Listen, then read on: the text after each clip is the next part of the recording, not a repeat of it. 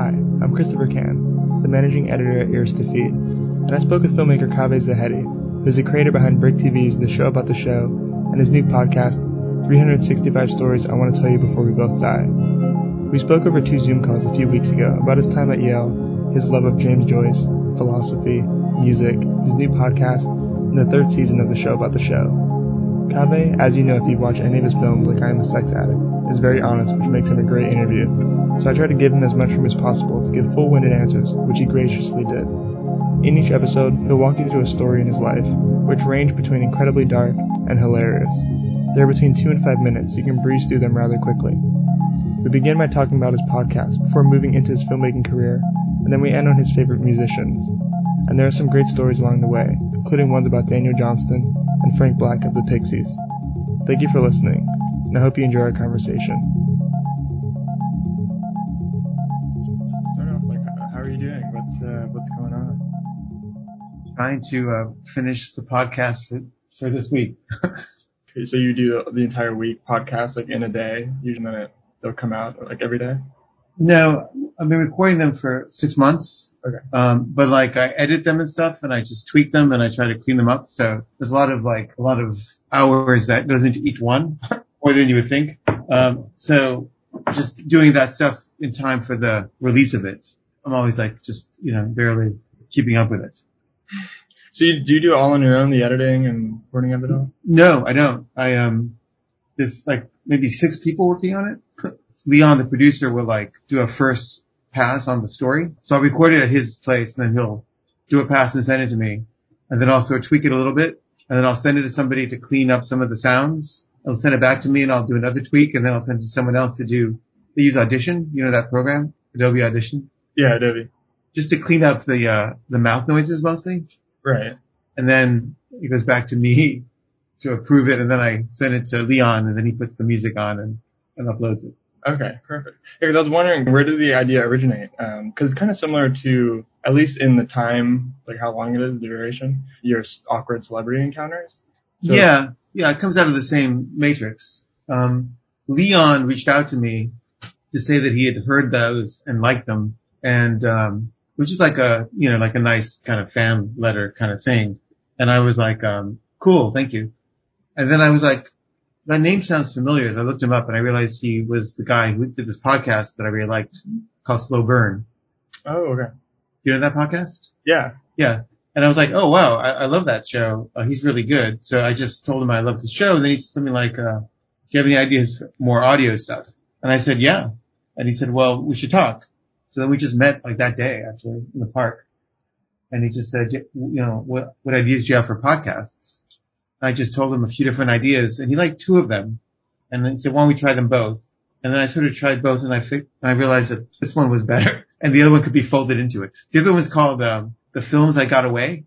Oh, and it was just it was going to be 52 stories, 1 a week, about a film I tried to make that didn't get made for some reason, and what happened. It was just a way to sort of redeem these projects that never went anywhere. And I realized I could just make those part of the 365 stories. And I think he liked this one a little better. I think I did too. It just seemed it was more universal or something. Yeah, because everyone has this the structure of it, so because they're not long at all. You can kind of breeze through them as a listener, and they all have this poignant ending that I'm finding. The James Joyce ones in particular are some of my favorites. I'm about to reread Ulysses, and so hearing you talk about your experience with your independent study and that professor. So could we switch to James Joyce for a little bit? I'm a big fan. Sure. So when did you first read? Did you read him in high school, or was No, I read him in college. It was assigned. I think it was freshman year. It was just we read the Odyssey, with the Iliad, the Odyssey, Dante, and Joyce, I guess, that year. And I just loved it. And I wanted to do a film based on it pretty early on. Really? On Ulysses? Yeah, I wanted to adapt it. And I tried to do this. It was a Yale, and they had a special senior project thing you could do for senior year. You could just do a project. And you had to apply. And I applied to do 1 chapter of the book. The Sirens chapter? Yeah. And they said, no, we don't think you're worthy. So I didn't do it, but, I wanted to. And then I just thought about it a lot. And then I think many years later, it occurred to me that it would be best done as a TV series, like 18-hour installments, because it's, 18 hours of a day, and each chapter is a different hour. It seemed like it was kind of really, would be better suited for real-time television, like that show 24. Yeah. 24 hours, whatever it's called, 24. So then I actually went to Dublin, and I tried to get the Irish Film Board to give me money. And they said they would if I got 17 other directors besides me of some repute to each do a separate chapter. Okay. And then it would be like easier to market, I guess. But I was like, I don't want 17 other directors touching this. I want to do it my way. So I didn't do that, but it's just been a thing I've been thinking about my whole life, really, since I read that book. Like, how would you do it? And then I had an idea for how to do it recently that made sense to me. And I sort of been preparing that. So I've been thinking about it again just because of that project. Mm-hmm. Could you, just for the listeners that may not know, talk about the woman that you did the independent study with and the slippers that she would let you wear, the James Joyce's slippers? It's such an amazing story. It's like, does she just had them in her home? Yeah. She just bought them at an auction. She had his Dante book, his book of Dante's, Inferno. Mm-hmm. And he had like a little stamp that he had. It said JJ. Like he had his own little personalized, inked stamp that he would put on in all of his books. So she had his edition of Dante, his copy of Dante. And she had his slippers. I think she bought them both at an auction. I don't remember how much she paid for them. So she would let you wear them as you two were talking about Finnegan's Wake and. Yeah. That's. But mostly she just, she was very like, encouraging and saw my potential, I guess, which I felt like not very many people did. So I was very, touched by that. Yeah. And it endeared me to Joyce as well.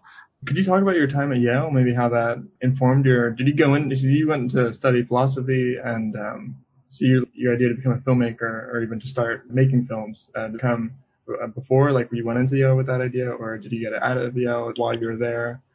Yeah, it was while I was there. I went in, kind of as a political science major. I wanted to, make the world a better place. I thought politics was the way to do it. But I also was into art, and I was kind of torn between the two things. And I think one day I had an epiphany, really, which was that, film would be a way to combine art and politics. So I started making kind of political films. And then I quickly kind of realized that, what that means is much more complex than what I thought it meant. And I started making films that, tried to be, to experiment with the form, the cinematic form, and thinking just about ideology and what, Godard was a big influence because I just realized like, oh, there's like a way of, most films have an ideology embedded in them. Right. And the way that you make films has an ideology embedded in it. So the way to sort of change things, the way people think really was to change the way films were made and thought about. So I started doing that, and that sort of took me here, wherever I am now.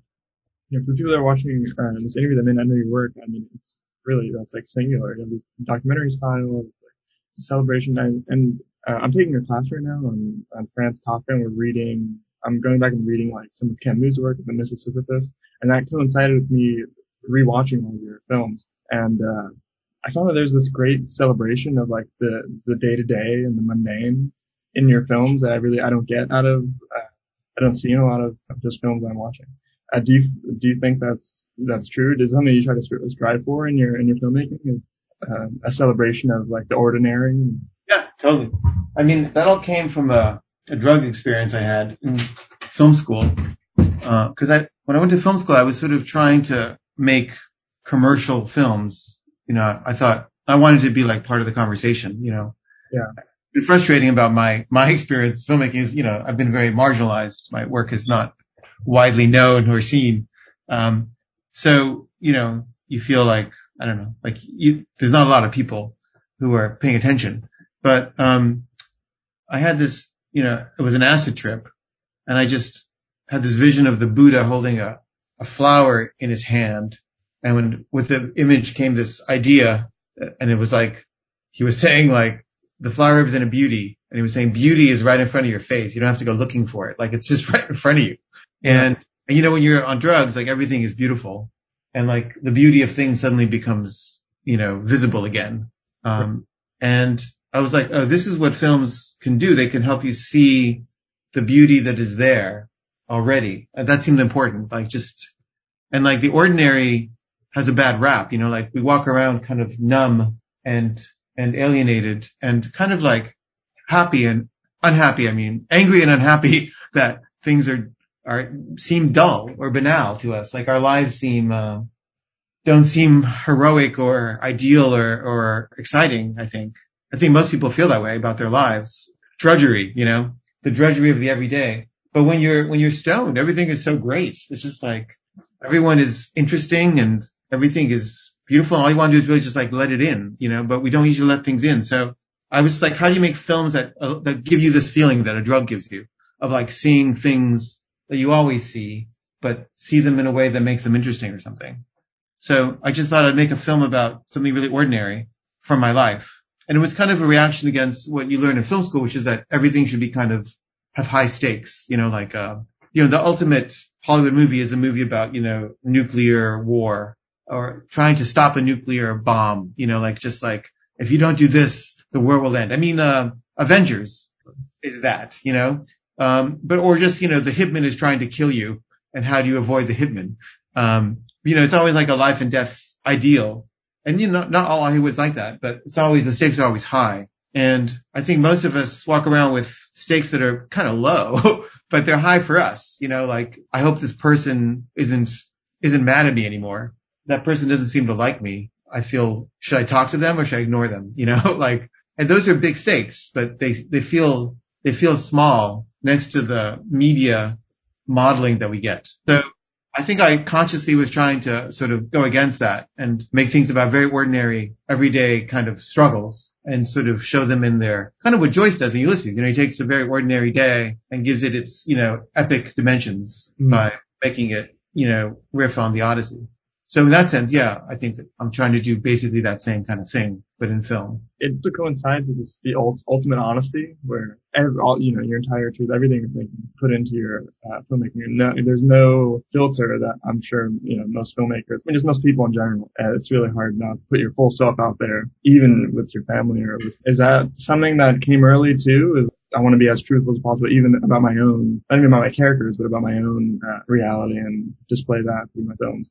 I think that's been kind of gradual, really. I mean, I think the films probably get more and more that way as they go, or have gone more and more that way. I mean, I don't know. My first feature was pretty honest, but not as honest as my subsequent ones, maybe. I don't know. I think it was just, the experience of living where like, I think I just realized at a certain point that like, the more I cannot hide the parts of myself that I'm ashamed of, the more I can feel okay about myself, really. If I can own it, and then I'm free from guilt and shame, really. So I think there's been a psychological, process of trying to, I don't know what to call it, be free, I guess, or accept myself, or accept life, really, accept reality. When I started going to AA meetings, SAA meetings, for sex addiction, I think I was very moved by people being honest about their, shameful behaviors. And it made me feel less ashamed and more okay about, and less alone, because one of the shame things are based on being like alone, or, like no one else feels this or thinks this. Because everyone is kind of collectively hiding the same thing. We all have a false notion of what people are like or what people are thinking.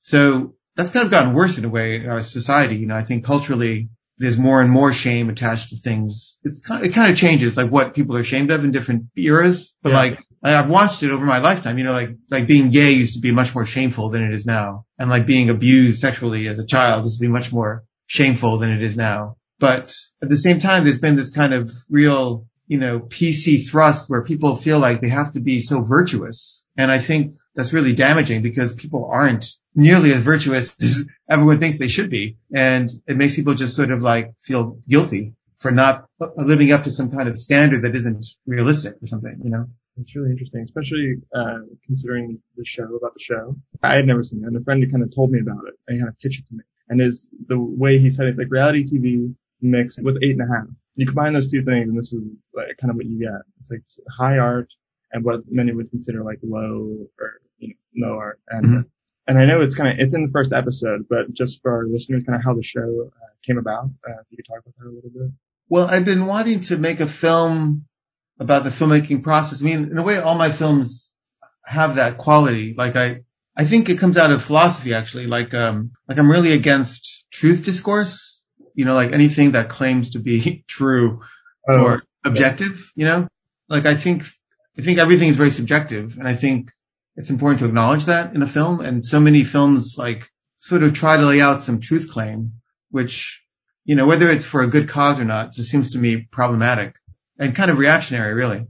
So yes, I wanted to make a film about the filmmaking process, also because I noticed that reality was always so much more interesting when the camera was off. Like you would shoot a scene and everybody would get very fake all of a sudden, and they would say their lines and there'd be no life to it. And then they would turn it off and they would all get really complicated and real and interesting again. And it was like, how do you capture that, the truth that's happening off camera? And so I had this idea of a film about what's happening when the camera's off and how to capture that thing. And I spent years trying to find the right form for it. And I actually tried a version of it called the film within the film. It wasn't good.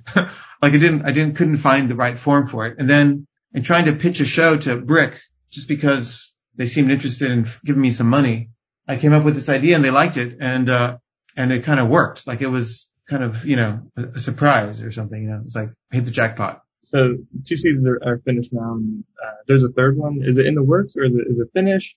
Season 2? It's in the works. It's not finished. It's about the making of season 2. So I have a lot of footage from the making of season 2 that I haven't used. I've been doing camera addresses to sort of talk about what happened, but I need to do a bunch of reenactments. And because of COVID, I've just been waiting for the pandemic to lift so I could shoot those scenes.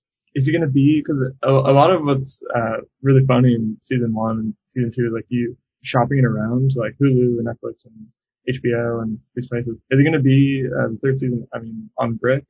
I don't know. Aziz quit Brick, so really? Yeah, it's not clear that they're going to fund it. They're actually trying to decide right now if they are. I don't think they are going to, but they might. But it does need a home at the moment because it doesn't clearly have one. And I think there's a good chance that Brick isn't going to do it. So I am kind of looking for a home for it. But, it might be a Brick, but it's not clear. So since season 3 is going to be that season 2, include like the situation now with COVID and everything? I don't think so. I think it ends basically when season 2 comes out. Okay. Yeah, it goes until the release of season 2. And for our listeners that don't know, kind of, and you've talked about this in interviews before about how show wasn't the thing that really dissolved your marriage, but it kind of maybe exacerbated that. Mm-hmm. What's your view of the show and kind of the course it's taken on your life, I guess? Yeah. I love the show. I feel almost like it's I feel like it's a religious act or something. Yeah. And like I have to just be faithful to it and shepherd it into existence as best I can. It feels, it feels bigger than me, I guess.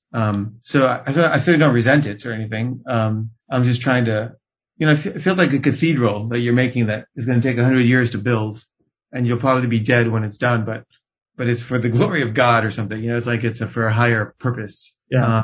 And I don't totally understand the purpose, but I believe in it somehow. Do you ever see an end to it? Because it seems like an idea that could really continue, even if it's not about the show itself. Maybe just. Yeah, I think it could continue for sure. And I'd be happy to continue it. The divorce kind of like, threw it for a loop because it kind of that became the focus of it. And it became kind of unwieldy because like I basically have so much, it's hard to keep up with the events. Yeah. So I kind of would like to get back to a place where it can be more current with my recent history that I can just reenact. But right now I'm talking about things that happened 3 years ago. And, I'd like to press a reset button and start again with a new chapter, ideally. Your friend Richard Linklater talked about the show and your work in general, and you mentioned this in one of the podcast episodes about that he thinks that what's maybe hindered you in moments has been your unwieldy, that you won't conform to what maybe people that are giving you money would want. Do you have birds in your apartment? No, not in my apartment, but there's a tree right out here. And wow. Is it really loud? It's okay. I just thought maybe you had like pet birds. and I was curious what kind they were. Do you know what kind of birds those are that are in the tree? No, they're like my kind of window ends right here, and I can't really see it. They're like right above. I'm sorry. I don't mind at all. Yeah, he was talking more about, not so much about not conforming, which is, I guess, another problem, but more, not being psychologically acute or sophisticated about what other people want. Basically being kind of like, self-absorbed and, narcissistic, I guess. But just like, I think he has a capacity to sort of like understand other people's desires and sort of work with them. I didn't have, certainly at the time. So that was more about that. Just how it's helpful to understand other people's psychology if you want to get them to give you money. You were teaching at the European Graduate School? Yeah. And how did that come about? John Waters was supposed to teach there, and he had to cancel at the last minute. And DJ Spooky, do you know who that is? No, DJ Spooky? He was a kind of DJ who was into like theory. He had seen I'm a Sex Addict recently and liked it, and he was going out with a friend of mine, and he asked me if I would want to do it, and I said sure. It paid really well, and it was really fun. Like I met the brothers Quay, who I really admire, and I met Claire Denis, who I really admire, and I met Jean-Luc Nancy, the French philosopher who I admire. So it was fun. And then I was invited again because somebody who was working there had written their PhD dissertation about my films and also Kiarostami's films. And so they got me invited, and then I think I was invited again more recently. But it's not a permanent thing. It's just, now and then. I taught filmmaking the first year. Second year, we made a film with the students, which isn't finished, but I still hope to finish. And then the third year, we did a shot-by-shot analysis of Rick Alverson's film, The Mountain. Oh, with Jeff Goldblum. Yeah, and with Rick. Rick came, and we co-taught this class. That was fun, too. I'm a big fan of his work, so I suggested we study that film. It's in the Swiss Alps. Gorgeous. And yeah, it is. Have like kind of when there were you writing as you were there and in this like new environment? As you live in Brooklyn, right? Yeah. Okay, so I mean it's a really different environment. Do you take in a lot from your environments like that? Do you find like writing that you have to be in certain moods or environments that facilitate writing or ideas? I have a really hard time writing. I find it helpful to write with people. It's less lonely, it's less depressing. You don't get demoralized as easily. So that's the main thing that helps me write, is to do it with somebody. Do you have partners that you collaborate with frequently? Yeah, I do. I have like different partners I collaborate with in different projects. But yeah, I have basically 2 or 3 writing partners, and then a bunch of like people who help me with editing. I also don't like to edit alone either. So yeah, if I'm alone, I don't do much. Yeah, I mean, maybe. How has this last year been with? It's been kind of great. I mean, I miss talking to people in person, but I've been really productive. I mean, I just basically have like Zoom calls all day long, and I edit with people remotely. I write with people remotely. I don't have to be spending time on public transportation. It's been kind of great. So, I mean, I'm going to miss it a little bit when it's over. So you're a big music guy, and you have some great stories about Bob Dylan, and that was even turned into a short that at Sundance, and some Frank Black. Who was the first artist and musician that you became obsessed with or really loved? Well, when I was a kid, I think my first record I bought was The Monkees, I'm a Believer, and that was a popular show when I was a kid. I liked it and them. And then I would listen to like top 40 radio and just buy like, hit singles. And I think my first real like intense musical love was Jethro Tull. I was kind of obsessed with them, and I went to see them a bunch of times, and I was like a super fan. I would go to the library and research all the articles that had ever been written about them and cut up all the photos I could find and place them all over my wall. So Jethro Tull was big, and then David Bowie, around the same time, was a big influence. I actually saw him perform in 1973, I think. Wow. I think 72, I think. I was like 12.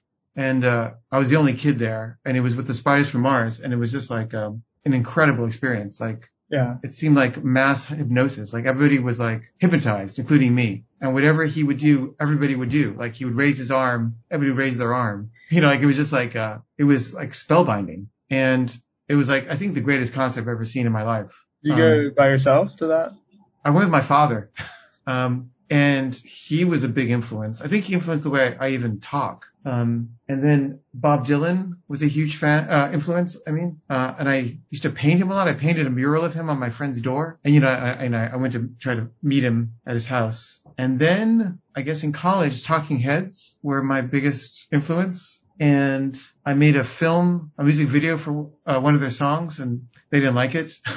And then probably the Smiths were the next really huge influence. I just love them so much. And then the Pixies. And I would say that the Pixies have been my deepest and longest abiding love. And I still listen to them all the time. And I think there's nothing better in the universe than Frank Black. So was there a record that got you into the Pixies, like Doolittle, or a song maybe that you heard? Yeah, Doolittle. When Doolittle came out is when I found them. There's this girl I had a crush on. I made a film about my crush on her called A Little Stiff. Yeah. And in A Little Stiff, I dance a lot. I'm usually dancing to Smith songs on my headphones. But she introduced me to Doolittle. And one day she said, there's this band, they're incredible. And I just listened to them because she was into them, and I love them. And I've tried over the years to make a film about Frank Black or with Frank Black, and he's always rejected me. But I still love him. Would it have been like a documentary or like a biography, a video biography? Anything. I would do anything. But, I proposed like music videos. He always said no. And then I proposed a documentary about Frank Black and the Catholics. When they did that box set, I was like, can I make a film about the Catholics? And no answer. He's just like never at all responsive or kind. But I think he's my favorite living artist. Is Frank Black? Yeah. Is there anything that you gravitated towards musically, or even still like now? I know you're always dipping back into the Pixies. Are there any other artists that you've been dipping your toes into? They don't even have to be new or anything. Yeah. I think I went through I went back into My Bloody Valentine for a bit. And I guess the newest thing for me that I've liked a lot was Noah Britton. Do you know him? Mm-mm. He's got like Asperger's, but like his songs are so beautiful. I got really into him last year as well, maybe right before COVID. Do you stream music, or are you a record? No, I'm a Spotify guy. I love Spotify. I know they're evil, but I love what it allows. Yeah, me too. I got really into Joanna Newsom. Oh yeah, I like her a lot too. And she's a huge against Spotify. Oh yeah. None of her music is on Spotify, so I have to download it, or I buy the physical media and then I have to convert it on right. the computer. And she's kind of woken me up to like maybe I shouldn't be on Spotify, but it's so convenient. I know. You can't fight it. You mentioned the Smiths and In a Little Stiff. For them, what was the impetus to your getting into them? Do you remember? Yeah, I got into them when I was living in Paris, like in 1984 or 85. I don't know what year exactly. But they were like, I saw them on TV and I don't know, I liked them. And I used to go every week I would go to every single public library in Paris because they all had different record, collections. Mm-hmm. And I would take out, 10 records, which was the amount you could take out. And this was what I did all day. I would just go to different libraries and take out 10 records. And I would just take a bus to this other library and get 10, and then another library and take 10. And I just listened to everything I could get my hands on. And I think I got into, them at that time. And then when I moved to LA to go to film school, I think that's when, The Queen is Dead came out. Mm. And that's when I got really into them. Did you ever, get to see them all together as a special? No, I never did. I did see Morrissey a couple times. I saw the time he played with Bowie when Bowie came out on stage. How was that? It was really exciting to see Bowie come out suddenly unannounced. And they played this T-Rex song that I'd made a music video of, that I really loved, Cosmic Dancer. So that was kind of a thrill. But yeah, I never saw the Smiths. How frequently do you listen to music? Are you mostly like, I don't know, some people love podcasts and they like, what's your intake? Yes. I listen to music every day. It makes me really happy. When I drive, because I have a car now because of COVID, I usually listen to the Pixies. And And sometimes when I'm walking or running, I will. I actually like podcasts a lot. So if I'm jogging, it's usually podcasts. But if I'm driving, it's usually music. And at home, I'll listen to music between Zoom calls just for a break or just to move my body a little bit. Do you play music? I do. I play guitar very, very badly. But I do. And I love it. When did you pick it up? In, like high school or whatever, junior high. Oh, okay. So you're playing for a long time. I mean, I never was good, but I can play chords and I can sing songs that I like, if I can find the sheet music. Mm-hmm. So if I get obsessed with a song, I'll do that. Yeah. Do you have a favorite guitarist? Yeah, Joey Santiago of the Pixies. So you learn mostly a lot of his riffs and stuff? No, I'm not that good. Like I don't even know what he's doing. I'm impressed by it. I just play chords. Have you ever wanted to release an album? I did have a period where I wrote some songs when I was in film school. I wrote maybe like 5 songs or 6 songs. I don't know how good they were. They were very primitive. And then it kind of just passed. I was obsessed and then I wasn't. But I think I would like to go back to it one day. I was kind of interested in how David Lynch, released a record pretty late in life. Mm-hmm. I didn't love it though, but it does seem like an interesting frontier. I think when I was young, I thought I wouldn't be able to do both. Like I had to put all my energy into one or the other. Mm-hmm. So I just chose film, but I kind of regret that a little bit because a lot of young people seem to do both and they seem to be fine doing both. So maybe I didn't have to be so draconian. Do you still have the recordings, the 5 songs you wrote? Or? Yeah, I do somewhere. Oh yeah, the other big things I've loved are Belle and Sebastian. I listened to them a lot during quarantine actually. And the Mountain Goats. Those are big loves. I had these bands, I don't know why, because I didn't read that you mentioned them, but bands that I thought that you would love. So maybe I could throw a few of them out. Sure. Daniel Johnston. I love Daniel Johnston. Someone sent me a drawing by him recently. Really? And I just got it framed. So I own a Daniel Johnston drawing. So an original? I don't know how original it is. I think it's like of a series, Yeah. But so it was just a random person sent it to you, or somebody as a thank you gift for being nice to them gave me that as a present. It was such a nice present. That's awesome. And I interviewed him once. Really? Yeah. What's that like? It was weird. I think I offended him quite a bit. It was a painful and difficult conversation. Do you remember what era this was? This was in the 2000s. 1999 it was. And I think I asked him about being schizophrenic, and he said, "I'm not schizophrenic, I'm manic depressive." I was like, "Oh, I thought you were schizophrenic." He said, "No, I'm not schizophrenic, I'm manic depressive." And I was like, "Oh, okay, but it sounds like I offended you. I hope I didn't offend you." He's like, "I'm not schizophrenic, I'm manic depressive." I was like, "I understand that, but I just worried that I offended you." He said, "I'm not schizophrenic, I'm manic depressive." I was like, "I know that, but I hope I didn't hurt your feelings." And he just said, "I'm not schizophrenic, I'm manic depressive." And I just was like, "Okay. I'm sorry if I hurt your feelings." And he said it again. And I was like, okay, goodbye. Oh, was this over the phone? Yeah, it was over the phone. Oh man. Neutral Milk Hotel? I love them. And I actually met that guy recently. Yeah. And I just read that book about them from that 33 1/3 series. Yeah. So it was kind of really exciting to meet him. Yeah, I met him at a screening. It was incredible. Would you ever write one of those, 33 1/3 maybe about? I would love to. If someone would ask me, I would do that in a minute.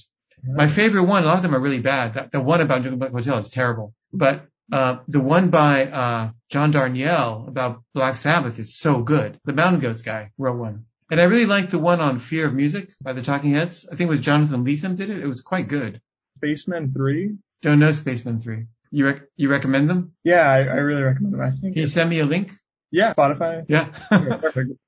Jesus and Mary Chain? I love Jesus and Mary Chain. Sonic Youth? I like Sonic Youth, but I don't know them well enough to love them deeply. Dinosaur Jr.? I like Dinosaur Jr., but don't know him/them enough to love them deeply. Mm-hmm. The person I didn't mention is Kath Bloom. I love her. I actually helped produce an album, tribute album to her, and I got a lot of people to do cover songs of her songs. Mm. Bill Callahan did one, Devendra did one, Scout Niblett did one, Mark Hoslick did one. It's called Loving Takes This Course. It's a great record. Pavement? I love Pavement. Is there a record in particular that you like more than others? I love Slanted and Enchanted. Yeah. I love Crooked Rain. I guess those two. But I have a friend who wrote a bunch of books and pamphlets and writings about music. It's my favorite writing on music. His name is Camden Joy. Have you heard of him? It's kind of a pseudonym. It's not his real name. And he writes from the persona of a crazy person. And he writes a lot about pavement, but it's so good what he writes. He wrote an incredible text about Frank Black's Teenager of the Year. He wrote a book on Liz Phair, wrote a book on Cracker, but like it's really, really great what he does. And no one knows about him, but there's a book called Lost Joy, which is a masterpiece of music writing. Better than anything I've ever seen. Radiohead? I like Radiohead. I don't know them well enough to love them. I love that song Creep a lot, but I don't know them deeply. Yo La Tengo? I love Yo La Tengo. Me too. I try to go to their Hanukkah shows every year. Oh yeah, I don't even know about it. Just every year and year. I used to do them at Maxwell's, which was in New Jersey, and they've been doing them, I'm sure, for a decade. I wasn't able to go because I wasn't 21, so I started going in like 2017. I try to go every year, but they just play a show every night of Hanukkah. And on the last night, Ira comes out with his mom. And it's just great. And so fun. They have comedians and guest speakers that come out beforehand, and it's just a really fun thing to do. Cool. So when they start up again, I totally would recommend going. I would love to. Wilco? I like Wilco. Don't know them well enough to love them. You mentioned her before, Liz Phair. Uh-huh. Are you, no. I mean, I like her fine. I got nothing against her, but I never got into her. Cocteau Twins? I like Cocteau Twins. Tom Waits? I never could get into Tom Waits. There's one song I really love, but I don't get it. Yeah, that's one with me as well. Cause I have obsessive, friends. Yeah. Like, no, I know people rave about him, but I don't get it. The song, it goes like, you're beautiful when you dream. You know that song? No. That's a really beautiful song. I might have the words wrong. The Ramones? Never got into the Ramones. I tried. Fiona Apple? Don't know her. Oh, okay. I was going to compare her to Joanna Newsom, but she did that one with recently that everybody was raving about with the Cutters or whatever? Yeah, Fetch the Bolt Cutters. I listened to that a few times because everybody was raving about it, but I couldn't get into it. This is really fun, actually. Yeah. But I'll send over Spaceman 3, Phantom Joy, and Lost Joy. Is the name of it? The name of the book, yeah. Okay. The one I recommend the most, yeah. All right. Thanks so much, Kaveh. I really appreciate it. Sure. Take care. You too. Bye.